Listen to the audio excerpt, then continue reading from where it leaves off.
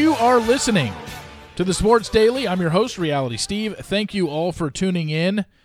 A good Thursday show for you. We're going to talk a little bit more about Joey Chestnut and his expanding stomach. Netflix has paid $50 million to get a 10-episode docuseries about Jerry Jones, the owner of the Cowboys. Being in Dallas, I've got quite a few thoughts on this.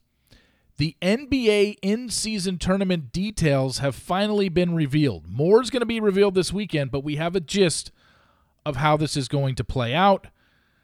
And this Friday night, it's official now, Victor Wembanyama's first Summer League game in Las Vegas, 9 o'clock Eastern Time, Friday night on ESPN, is sold out at the Thomas & Mack Center. So we'll talk about that. We'll get to all that momentarily. So I talked about Joey Chestnut yesterday, and I saw a few things online, and it's hard to explain because I'm not a doctor. But essentially, remember I was asking, is this something you can teach your body, or is this just something you're born with? Because when we see these guys up on stage eating that food, the hot dogs, you've got guys that are clearly well overweight, morbidly obese. You've got rail thin guys. And then you've got guys that are literally in shape, like bodybuilder type bodies. So I'm like, okay, this must be something that you're able to teach yourself. And that's pretty much it. They can teach themselves this. It's something about when your body hits a certain point of eating enough food, this gag reflex, you're able to bypass it. I don't know how they do it, but they do. Do you know the amount of calories that Joey Chestnut took into his body eating 62 hot dogs the other day? Over 20,000. 20,000! It probably takes me 2 weeks to eat 20,000 calories. Maybe a week and a half. Maybe 10 days. Well, 10 days would be what, 2,000 a day? I've tried to keep my calorie intake to about 2,000 a day. Some days better than others. But, yeah, so I'd say about a week for me to eat 20,000 calories. Or not a week. 10 days. That's unreal to me. The other thing is, I saw a doctor going over this.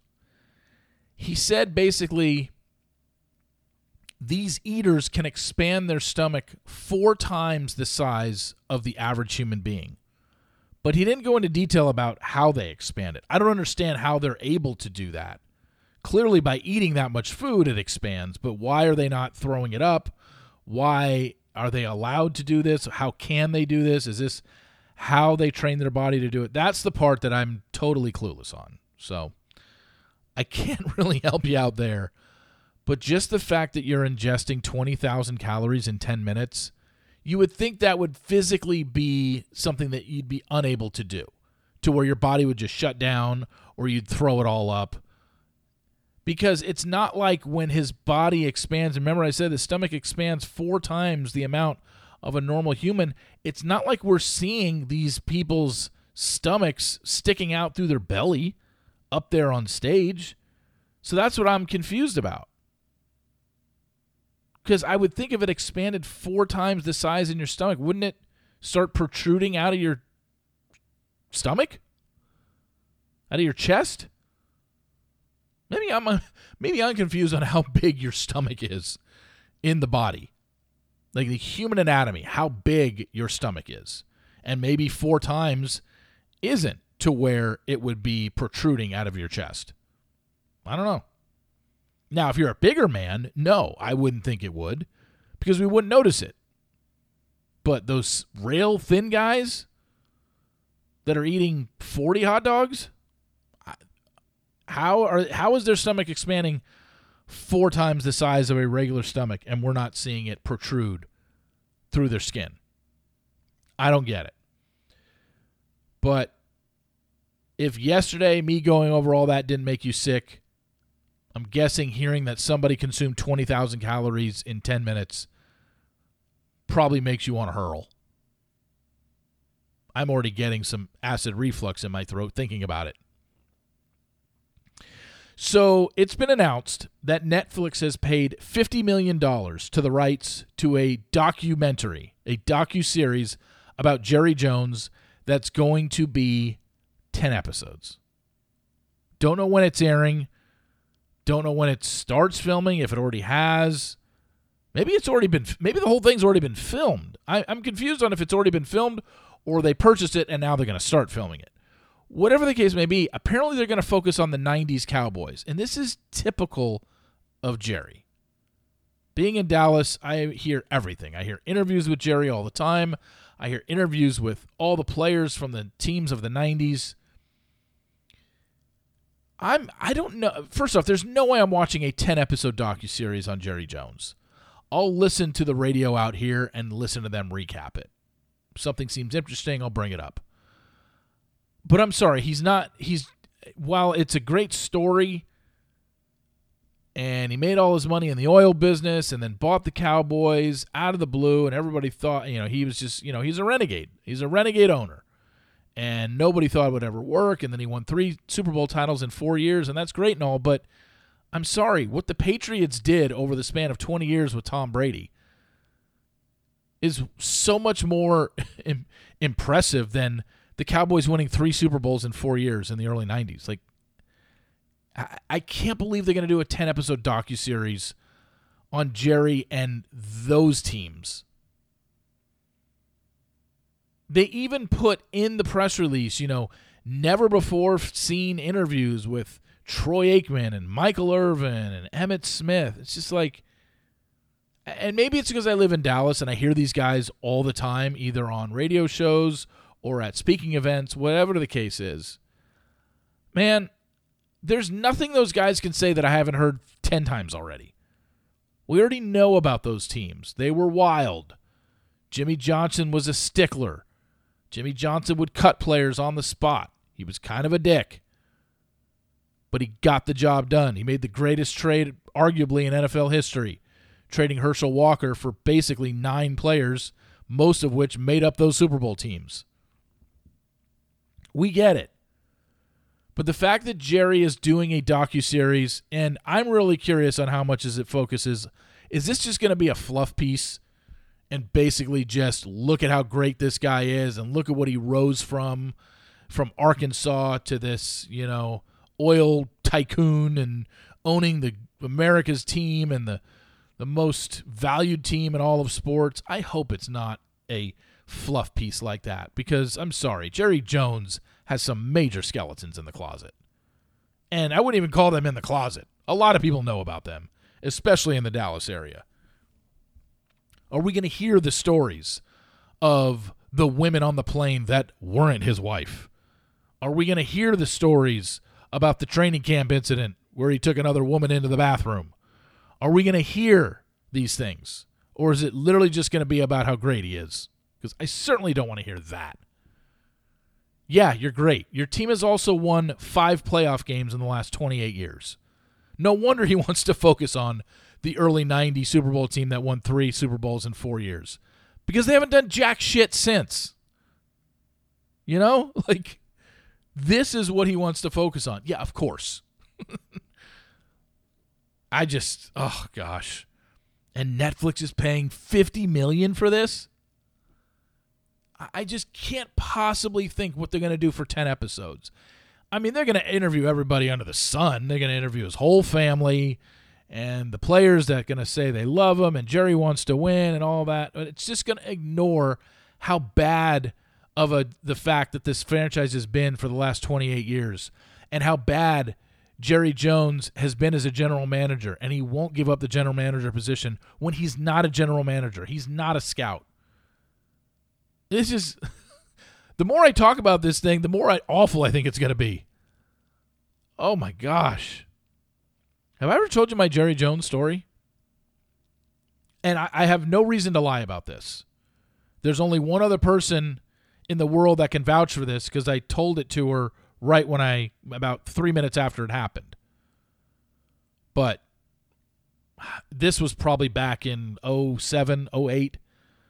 I don't remember what year it was, but I was going on a date. And I was going over to the Shops at Legacy in Plano, Texas. There's a restaurant there, Mi Cocina. Very good Mexican restaurant. Anybody familiar in Dallas knows about it. I was waiting for my date to show up. Jerry Jones walks in with a woman that wasn't his wife. And I assumed, business meeting. He's having dinner at Mi Cocina. Probably going to go up. And he walked right in, spoke to the people at the host desk, and kind of got whisked away. And I thought, he's already got a table set up. He's probably going to a private room or whatever. No. All they did was walk him around into the bar area, and in the bar area, he was sitting just at one of the tables in the bar, up against the wall, kind of away from everybody in the bar area there. If you've been to that one, you know what I'm talking about. But right up against the wall that separates the host stand from the bar area. And I happened to turn the corner. I was just kind of walking around, standing around, waiting for my date to show up. And I looked there, and there's Jerry Jones with this woman he walked in with, and just tonguing her down in public in a bar at Mi Cocina in Plano about 15 years ago. So if I saw it, and this guy has no shame in doing that in public, what do you think he's doing behind closed doors? I mean, there have been stories for years about Jerry's womanizing. It's well known. It's not, he might be. No, he is. The guy's a billionaire. A rich, white billionaire. Very powerful man. And we know what powerful men do in the position of power. I saw it with my own two eyes at fucking Mi Cocina. I think he was doing more than that in other places. Anyway, that's my Jerry Jones story. Is that going to be covered in the Netflix docuseries? Someone come interview me. I'll tell the story again. I have no reason to lie about that. None whatsoever. I was shocked because I had moved to Texas in 2006. This might have been 2007. I mean, this was I wasn't exposed to everything Dallas just yet. I hadn't heard all the Jerry Jones stories just yet. So my eyes were like, I can't believe what I'm watching here. The owner of the Cowboys is at it's a decent restaurant. It's a nice restaurant, but it's certainly not 5-star. And he's making out in the bar in public with someone that's not his wife. But then the more I was in the Dallas media at the time, started hearing more stories, I'm like, okay, this is just a Tuesday for him. So yeah. Anyway, that's my Jerry Jones story. Go watch the docuseries when it comes to Netflix, because I won't be.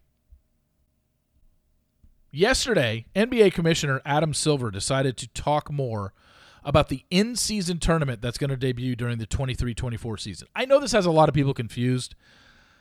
We got a little bit more clarity yesterday, and what they're trying to do is basically just make the regular season, at least for a few extra games, more interesting. And it's all going to be before the calendar year ends. This is all happening in October, November, and the Final Four is December 7th. Finals are December 9th in Vegas. That was announced yesterday. The semifinals and finals are going to be in Vegas at, I'm assuming, the T-Mobile Center, December 7th and December 9th. So what it means is this. All the teams are going to participate in the group stage, which is going to consist of 6 groups total, 3 per conference. So there's 30 teams in the NBA, 6 groups total with, I believe, 5 teams in each one? Yeah. Teams will be assigned to 6 interconference pools of 5. So 6 teams, or 5 teams in 6 pools. That's your 30 teams. On designated days during the first 6 weeks of the regular season, which will be announced on Saturday, we're going to know what those days are. Teams are going to play 4 group games, 1 each against the other teams in their pool. Everyone plays 2 at home and 2 on the road. The winners of each pool and 2 wildcard teams will advance to a single elimination tournament. So the 6 winners of these pools and 2 wildcards make up your final 8. And then those final 8 will play down to the final 4. The final 4 will play down to the final 2, and then we have a champion. So if you get to the finals, you're only playing 4 extra games. And you wouldn't even call them extra because apparently they're taking regular season games. They're not adding games to the schedule. They're just using regular season games as these initial 6 interconference pools of 5, those designated days during the first 6 weeks of the regular season. Teams are going to play 4 group games. So, and it's all going to be based on a random draw based on a team's winning percentage from the previous season. Each team will play 4 games in that group because there's 5 teams in each group. You play every team in your group once, with the 6 group winners making the knockout stage, along with 2 wild cards who finish with the best winning percentage and not first in their group. So it's almost like soccer in that way, the World Cup. The knockout games are single elimination through the final. So the knockout games are when you're down to 8. So, look, I know the regular NBA season, regular season of the NBA gets boring. And especially before Christmas, nobody pays attention to the NBA. That's all they're doing, is they're trying to add interest. The winning team, every player on the winning team that wins this tournament gets $500,000. That's great and all, but when you got teams and you got players making $30 to $40 million a season, I don't think there's any extra incentive for this. I don't think they really care. Now, team gets to the championship game? Absolutely. They're going to try and win. It's not going to go out there and just kind of throw the ball around. It's going to be like an all-star game. They're going to try and win. But I'm saying once we crown a winner, I don't think anyone's going to give a shit, especially the players involved. Yes, they'll have an extra $500,000 in their paycheck. Great. Throw it on the pile of $40 million that I make per year. Now I'm making $40,500,000. Great. But really all they're going to have is just the title of in-season tournament champion? I know this is what soccer does, but I just don't see anything remotely interesting about this, and it's going to add that much more intrigue. Basically, all it's going to do for a few games, it's going to make sure that these teams don't do any load management. Because these games that are going to be designated, as we're going to find out which games are designated come Saturday, that's when the announcement is happening, we're going to see the designation of those 4 games that you play against the 5-team, the 6 5-team pods. So you'll play every team in your pod one time that you were already playing on your schedule, and that's just part of the in-season tournament. And then the 8-team knockout are the additional games. So you're basically playing 3 extra games if you get to the championship. If you get to the knockout stage, you're playing 1 extra game. If you get to the Final Four, you're playing 2 extra games. So there will be, I guess, some teams that play 85 games next year. A couple will play 84, and a couple will play 83. I just don't. I as a fan, it's just. And here's the thing. Whoever ends up playing in the finals, every team in the NBA already plays every other team in the NBA every season. So it's not like we're seeing matchups that we would normally never see, you know? And what if it's Lakers-Warriors in the finals? Lakers and Warriors play minimum 3 times a year, sometimes 4. I think it's 3 now, though. So the extra game is not going to be we're going to see this matchup we never see happen. No. Teams are still going to play each other 2 or 3 other times in the regular season. If it's a Western Conference team versus an Eastern Conference team, you still play out-of-conference teams twice a year, once at home and once on the road. So it's just another NBA game with a title of in-season tournament champion attached to it, and it's played on a neutral site in Vegas. Okay, great. I applaud the NBA for trying to keep the regular season a little more interesting. I just don't know if this is it. I really don't. I just don't see people talking about, man, the Nuggets won back-to-back NBA titles, but shit, the Memphis Grizzlies were the in-season champion. Nobody's going to give a shit. And that's what it is. It's just you won 4 games. Well, you didn't win. The pod games are games you're already playing anyway. So if you get to that bonus, like I said, it's just 3 extra games. You went 3-0 during the regular season in 3 extra games. That's all this is. That's all it is. I just don't see this being a big deal. Just my opinion. Like I said, maybe now that this is the first details we've had, I've talked about this before, and I said the same thing. I just don't see this being all that interesting. Maybe my mind will change when I actually watch it, but I just don't see how.